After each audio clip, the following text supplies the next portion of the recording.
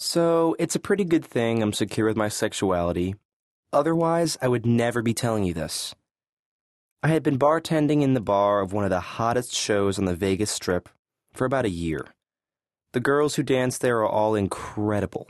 They have gorgeous bodies, and most of them have beautiful faces too. They don't fraternize much with the bar staff, though. Most of them have huge, muscle-bound or billionaire boyfriends and want nothing to do with guys like me. Don't get me wrong. I'm a good-looking guy. I get laid all of the time, but just not usually with the showgirls.